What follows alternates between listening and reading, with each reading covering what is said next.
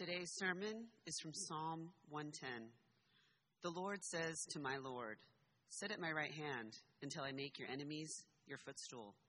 The Lord sends forth from Zion your mighty scepter. Rule in the midst of your enemies. Your people will offer themselves freely on the day of your power in holy garments. From the womb of the morning, the dew of your youth will be yours. The Lord has sworn and will not change his mind. You are a priest forever after the order of Melchizedek. The Lord is at your right hand. He will shatter kings on the day of his wrath. He will execute judgment among the nations, filling them with corpses. He will shatter chiefs over the wide earth. He will drink from the brook by the way. Therefore, he will lift up his head. This is the word of the Lord. Thanks be to God. Well, good morning, City Church Eastside. As Scott mentioned, my name's Dan DeCriscio, one of the elders here at City Church. And yes, I'm not going to let you down. I'm going to have a couple of musical references here. I'm pretty predictable now. I pretty much know what I'm going to talk about already. So one of my favorite bands growing up was C&C Music Factory. You remember C&C Music Factory? No, I'm joking. They weren't. But you got to know C&C back in 91, around MC Hammer. Everybody dance now. Remember that song? Yeah, Caroline, I could use some voice lessons wherever you're at. I'm horrible at singing. But my favorite C&C song was probably Things That Make You Go, Remember that one? Things That Make You Go, Right? That was named after a skit from the good old Arsenio Hall show back in the late 80s. I remember all of this useful information from my Wikipedia binges that I have at night, A lot of people come up and ask me, have you seen the latest Stranger Things, or have you seen this cool new show on HBO? I'm like, no, I haven't. I know Blippi, and I know useless information like C&C Music Factory, because Wikipedia is my entertainment. So things that make you go, right? Here's another piece of useless information about that song. As of this Wednesday, June 23rd, that song will be 30 years old. 30 years old. Can you believe that? Do you know who else was 30 years old when they started their ministry? Jesus. It comes full circle, friends, this morning. That's the sermon. Thank you very much. There you go. We're done. No, just kidding. So Monday mornings in staff meeting, I got, to come back my first time. Scott was out this week, so me, Mike, Kirsten, Caroline, Chase, others, the staff, we got together, and we talked about Psalm 110. We always talk about next week's sermon. As we read through this passage, just as Alicia did, what did we read? What did we read on Monday? The Lord said to my Lord, footstools, the mysterious, enigmatic Melchizedek, however you pronounce his name, images of corpses piling up, things that make you go, right? And it should cause us to go, and there's probably better ways to say, and maybe they are that the psalm interrupts us. It makes us question. It makes us reflect. It may challenge assumptions. That's probably why Psalm 110 is the most quoted psalm in the New Testament. Jesus quotes it. It's in all of the synoptic gospels. It's actually known, oddly enough, as the psalm that is appointed to be read on Christmas in the Book of Common Prayer. Friends, as Scott actually said, interesting, Holy Spirit moment. We didn't plan this. Can we have a little Christmas today? Can we have a little Christmas in June? Allow this scripture, as we talk about on Christmas, to interrupt us, to stop us, to cause us to shout for joy like Zechariah and Elizabeth when they met Jesus and proclaimed him as the consolation of Israel. And at that time, like the enemies, the kings of the world, the Herods of the world, to realize that a new king has arrived. To do what? To challenge them, to destroy the hostility, to make peace. Peace, shalom. We want this peace, don't we? We really desire this peace in our lives and in our world, as Alicia prayed. But before there's peace, there must be some type of victory. And that's our point today. That's our point, is that to know peace, we must first know the victorious King. We must know the priest of the kingdom. We must know an enemy of the kingdom. And those are our 3 points today. Again, to know this peace, we must know the king, know the priest, and know the enemy. So let's jump into it, friends. Our scripture today starts with Psalm 110, 1 through 2, and we'll put it up on the screen here. The Lord says to my Lord, sit at my right hand until I make your enemies your footstool. The Lord sends forth from Zion your mighty scepter. Rule in the midst of your enemies. First, what do we see? What grabs us right out of the gate? The Lord said to my Lord. Peculiar, right? You know, for the kids that are out there and the kids that are watching, you know, imagine if one of your teachers, you know, said to you, hey, Bobby, Sally, what are you going to do this summer? And you answered, my dad said to my dad, we're going to Tybee. You'd be like, what? What? My dad said to my dad? That's a weird phrase. The Lord said to my Lord. So this is best interpreted, or I should say translated, by Father God, Creator, said to my Lord, the one whom I submit to, the one that has lordship over me. In this first line, the psalmist, who we know is King David, and that's really important, by the way, that this is King David speaking, is observing some divine oracle that is being directed to this Lord that actually, who isn't God the Father, but this Lord that has lordship and authority over him. Who is this? Things that make you go, right? So we need a little bit of help with interpretation here. And one of the best rules for interpreting Scripture is something called the analogy of faith, which goes like this. It's that we let Scripture interpret Scripture. When something is a little bit unclear or foggy, we go to other Scripture to help us provide context and understanding around that particular Scripture.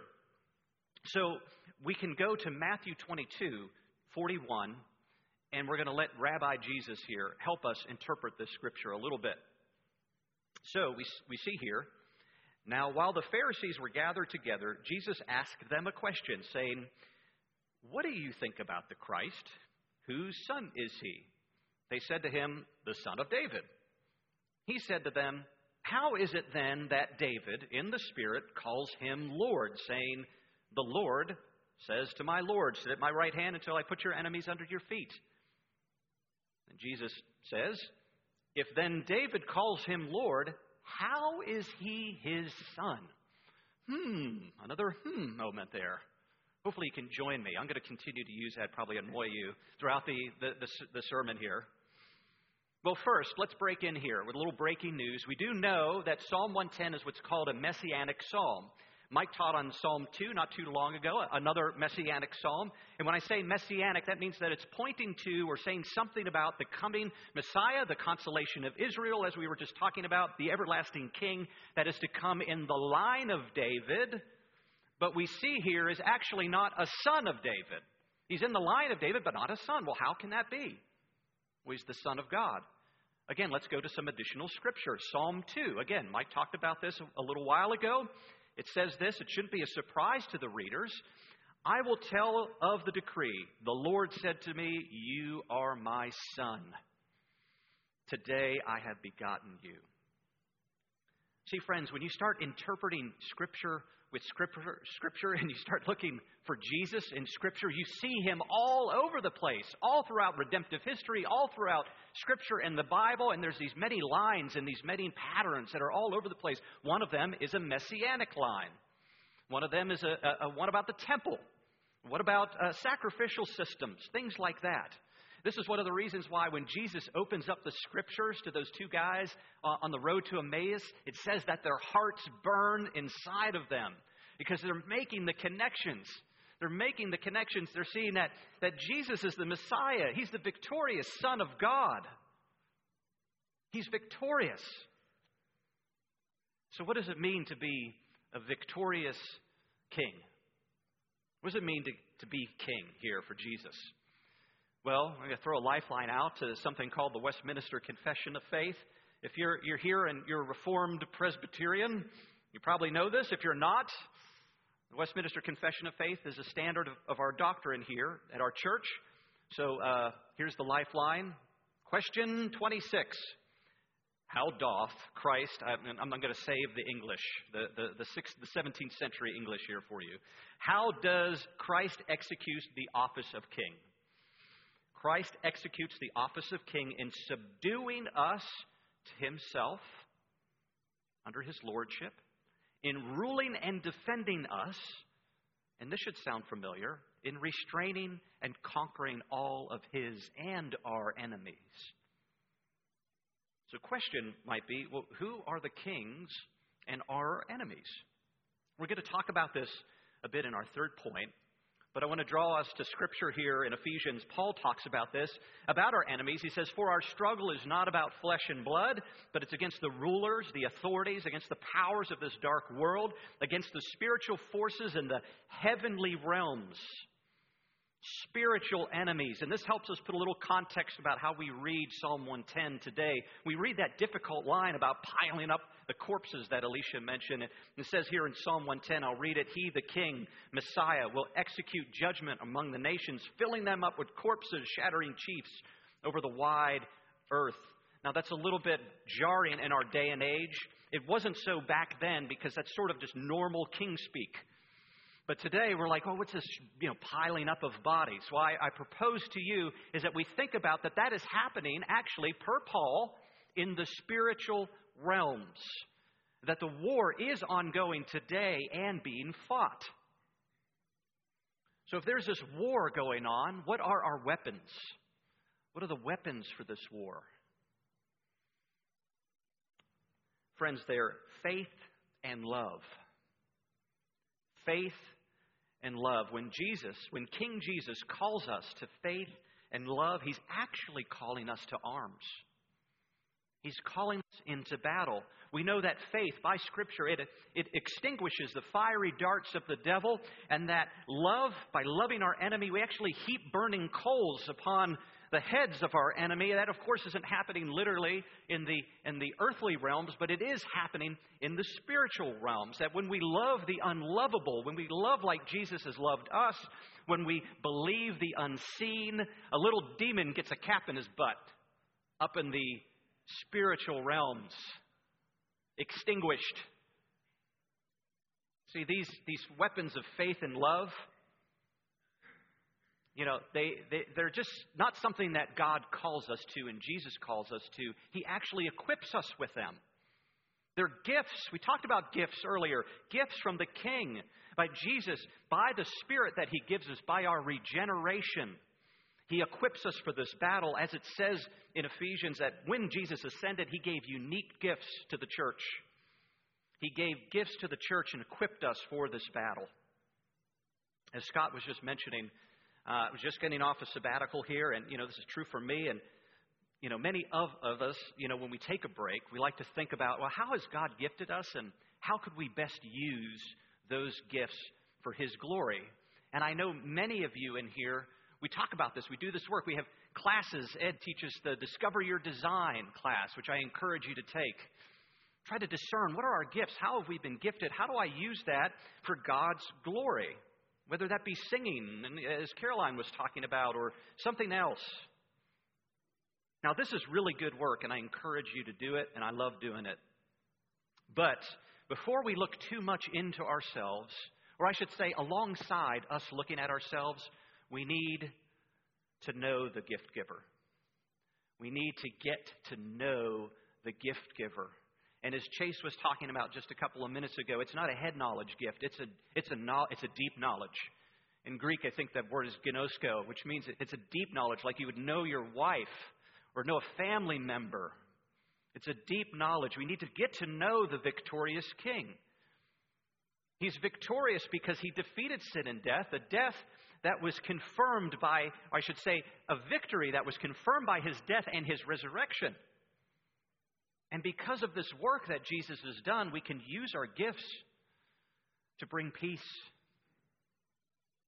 Just like David understood his kingly gifts, they were under the authority of the King. Just like our gifts are under the authority in service to the King and the kingdom, the King of Kings, the Lord of Lords. So let's now talk about the priest of the kingdom. Talk about the priest of the kingdom. We talked about the king of the kingdom. Let's talk about the priest of the kingdom. One of my favorite scriptures, and it's one of the ones that, usually my favorite scriptures are the ones that make me cry. So hopefully I'll not do that here today. But it's when Jesus is on the cross, close to death, with one criminal on one side and one criminal on the other side. And they all start talking. They all start talking. Luke 23:39 says here, one of the criminals who were hanged railed at him, saying, "Are you not the Christ? Save yourself and us." But the other rebuked him, saying, "Do you not fear God, since you are under the same sentence of condemnation, and we indeed justly? For we are receiving the due reward of our deeds, but this man has done nothing wrong." And he said to Jesus, "Jesus, remember me when you come into your kingdom." And Jesus said to him, "Truly, I say to you today, you will be with me in paradise." To the criminal. Paradise. We learn a little bit about this paradise in Revelation 21:4, that heaven will be a place where He will wipe away every tear from our eyes. Death shall be no more. There should be no mourning, no crying, no pain no more. So the former things have passed away. We could talk a lot about this paradise this morning, the kingdom to come in its fullest. But that's not what the sermon's about. It's things that make you go, We're supposed to interrupt each other here this morning. And I'm going to draw us back to this cranky, nasty, wasty criminal that's hanging on the cross. At least that's how we think of him, right? He's somehow this bad guy. But he asks a very reasonable question, doesn't he? Why you, Jesus, who's reportedly this king, this Messiah king, is hanging up here on the cross with these guys, with me and him? You're the king, right? King Jesus. That is true. But who else is Jesus? Let's go back to our verse, Psalm 110:4. We'll put it up here on the screen for you. The Lord has sworn and will not change his mind. You are a priest forever after the order of Melchizedek. Melchizedek. You know, Felicia and I have another child. We're going to name him Melchizedek. There you go. We're making this deal right before a cloud of witnesses. Melchizedek. Call him Melky. You may be wondering. Now, Melchizedek's one of my favorite people in the Bible because he's just weird. And he's mysterious. And enigmatic. What does he have anything to do with Jesus, a king on a cross? Well, again, as I said, Melchizedek, he's a mysterious man who pops up in Scripture 3 times. He pops up in Genesis 14. He pops up here in Psalm 110 and in Hebrews 6 and 7, which helps sort of exegete a little bit about who he is and, who is this guy? Thank you, writer of Hebrews. Now, interesting fact on Melchizedek, he's one of the few important people of Scripture that actually doesn't have a genealogy tied to him, which is very, very odd, explaining sort of where he came from. He just sort of popped up out of nowhere. Things that make you go, right? So again, we need a little help with explanation here and interpretation with this Hebrews passage, with our Psalm 110 passage, and we'll go to Hebrews 7 and read this. For this Melchizedek, king of Salem, king of peace, Salem, Jerusalem, interesting. Another moment there. King of Salem, priest of the Most High God, met Abraham returning from the slaughter of kings. Corpses piling up there. It sounds a little bit like this morning. Slaughter of kings, and blessed him. And to him, Abraham apportioned a 10th part of everything. Who is this guy Abraham's worshiping here or serving? He is first, by translation of his name, King of Righteousness. And he's also a king of Salem, that is, king of peace. He is without father or mother, genealogy, neither having beginning, days, or end of life, but resembling who? The Son of God. He continues as a priest forever. Melchizedek, man, who are you? Something that makes you go, right? Well, he's a king, but he's also a priest. He's a king, and he's a priest. He's a priest king. A priest king, now, I didn't really know this until I started studying this week, but a priest king is very rare. Very rare. In pre-Jesus' times, you could only be a priest if you were a Levite, of course, and that you descended from Aaron. And you could draw your genealogy back to him. The first king of Israel, actually Saul, got fired from his job by Samuel because he tried to do priestly duties as a king. He got in big trouble for that. But David, here in the psalm this morning, this Messiah that we know as Jesus, he's not just victorious king, he's also everlasting priest. He's a priest king.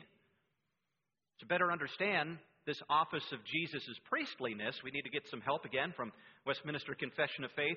Question 25, we'll bring it up here. Shorter catechism, how does Christ execute the office of priest? And friends, this Confession of Faith stuff, it can be a lot of information, but let us read this and really have it soak in, because there's important work here that Christ is doing in our lives. Christ executes the office of priest in his what? Once offering up of himself as a sacrifice to satisfy the divine justice, to reconcile not him but us to God, reconcile us to God, and making continual, everlasting intercession for us. So I have three important things, at least I think they're important things to say here about this, about Jesus as a priest and why this is important. I just sort of said it that Jesus, his work is everlasting. He's an everlasting priest. All of the other Levitical priests under the old order, whether they were a great priest or a bad priest or a Judas priest, sorry, I had to put another band reference in there, their duties of offering up sacrifices were limited by their own death. They were stopped and halted, interrupted by their own death. They could not continue on, but not Jesus, because he's a priest after the order of who? Melchizedek, without beginning or end. But don't take my word for it. Let's look at Hebrews here. Hebrews 7:23. The former priests were many in number, because they were prevented by death from continuing in office. But he, Jesus, holds his priesthood permanently because he continues forever. That's point one. Point two here, why this is important. Secondly, his perfection of his priestly duties. Jesus is perfect in his job. Professor D.A. Carson, founder of the Gospel Coalition, says this: with Jesus, you're not walking down the street thinking, I hope my high priest did a good job today. I hope that he properly atoned for his sins before mine, otherwise maybe I'm not in good standing here. No, you're not thinking that with Jesus. We're assured. We have assurance. We have assurance that our atonement is perfect and complete because his work is perfect and complete. Don't take my word for it. Hebrews 7 again. For it is indeed fitting that we should have a perfect high priest, holy, innocent, unstained, separated from sinners, and exalted above the heavens. He has no need, like those high priests, in the old order, to offer those sacrifices first for his own sins and then mine. But since he did this once and for all when he offered up himself perfect. And finally, the third point here. His sacrifice is a sacrifice that seals a better covenant. It's a better covenant. It's not just forgiveness, but it's an inheritance that we receive in eternal kingdom.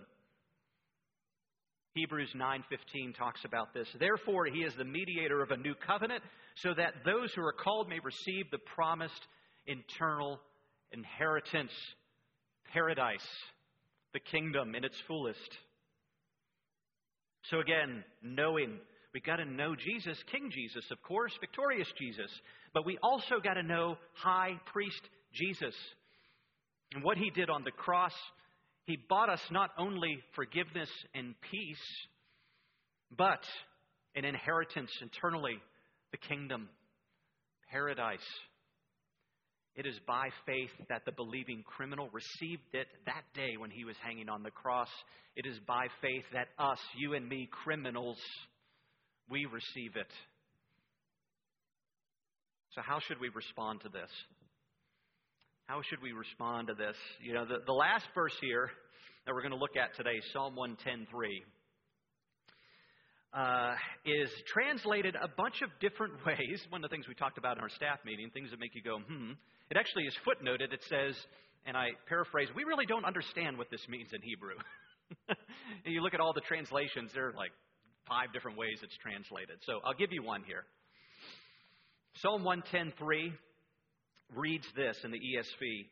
Your people will offer themselves freely on the day of your power in holy garments. From the womb of the morning, the dew of your youth will be yours. Let me read that first line again, because this is what really hit me. Your people will offer themselves freely on the day of your power. Now, based on what we've read today, all the pauses that we had in reading this scripture, of course, in understanding and thinking about and meditating and knowing King Jesus and priestly Jesus, we should respond in thanksgiving and worship and repentance. I remember becoming an elder here. Scott gave me something to read. I think it was something from Henry Nouwen that said that our Christian life and our days should always be in a cycle of repentance and thanksgiving and worship. True. But again, things that make you go, I want to stop us here for a second. Because I really want to focus on the posture and the action of the people here in Psalm 110. The posture and their action. The people that are subdued under the service of the king, the children, the citizens of the kingdom. Again, I love the phrase, you people will offer themselves up freely. I want us to picture that for a second. If you know Greg Birch and his coaching, he talks to us about picturing, pausing and really like seeing this, or sort of tasting and seeing this moment. Think about offering yourself freely to the Lord. What does that look like? The people, they're drawn to the Messiah. They're not under obligation or compulsion. They're drawn. They're motivated by love. They're motivated by grace. They're awake. They're ready for battle. This should remind us of some other last day prophecies like Micah 4:1 here. It shall come to pass in the latter days, which is now, that the mountain of the house of the Lord shall be established as the highest of mountains, and it shall be lifted above the hills, and the people shall do what? They shall flow. They shall flow to it. The people flowing to the Lord freely, again, as I said, out of love, gratitude, grace.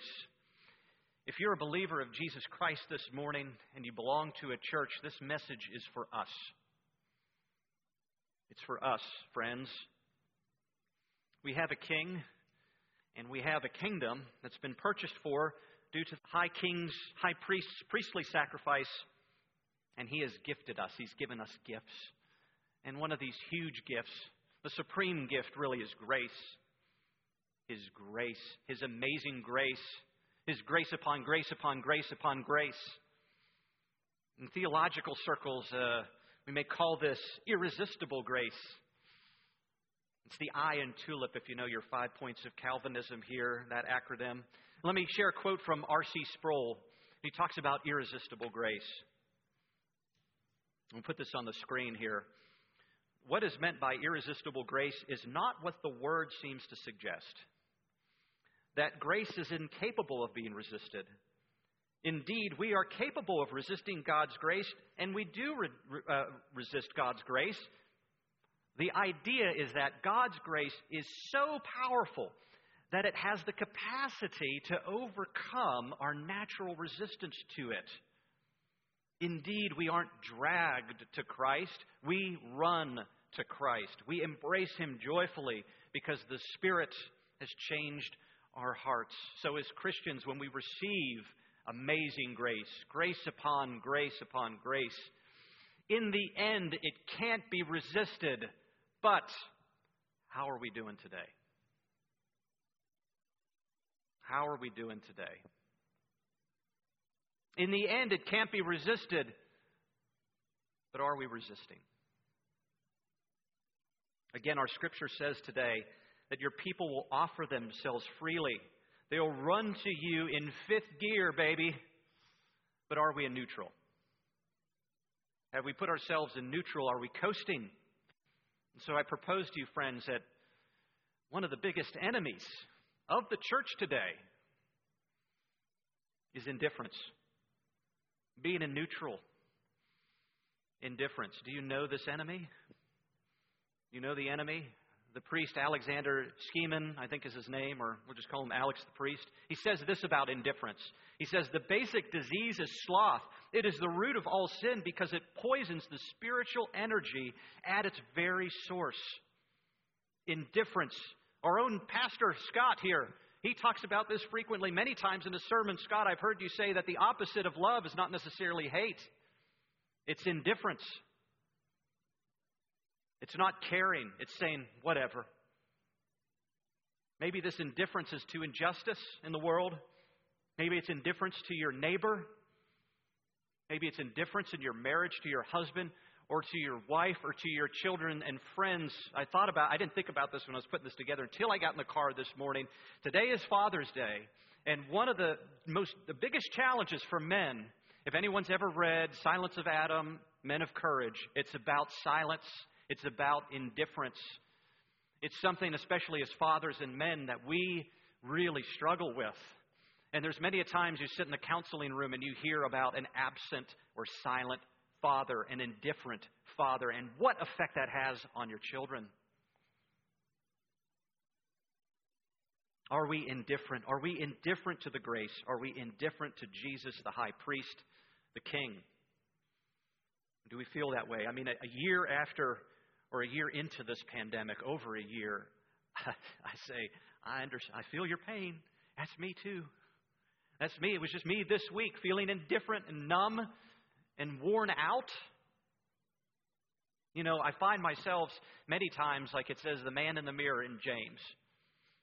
You know, I forget who I am and whose I am. At the end of the day, I start believing the little lies about myself and saying, maybe I'm not cut out for this. maybe I'm, this whole Jesus thing. Maybe I'm just going to coast. This is too hard. This is too hard. Scott, a couple of weeks ago, talked about guilt and shame. It was a great sermon. And I'm not here to guilt us or shame us because of our indifference. Now that would be really, really foolish, because I tell you, my own indifference is driven by my own unresolved guilt and shame a lot of times. It's because I'm wanting to hide, wanting to numb myself. And so, no, we're not going to guilt or shame each other. Because of this indifference, we're going to give each other the gospel. We need real power to end this cycle, to reinvigorate us, to refresh us. Yes, it is true I'm not worthy of you, Jesus, but I'm actually counted as worthy based on our first 2 points, based on the fact that the victory has been won. Jesus has won the victory. He's equipped you. He's equipped me, the church, with what? The weapons of faith, hope, and love. And because of this, we should be responding in song, in singing to Him, not silent, not hiding, not numbing, not retreating. I know some days it may not seem like we're winning, right? It seems like we're losing, whether that's corporately or personally. Some theologians, help us sort of think about this and think about our current reality as sort of like World War II, sort of D-Day, that the troops, when they landed on the beaches of Normandy, the war was basically over.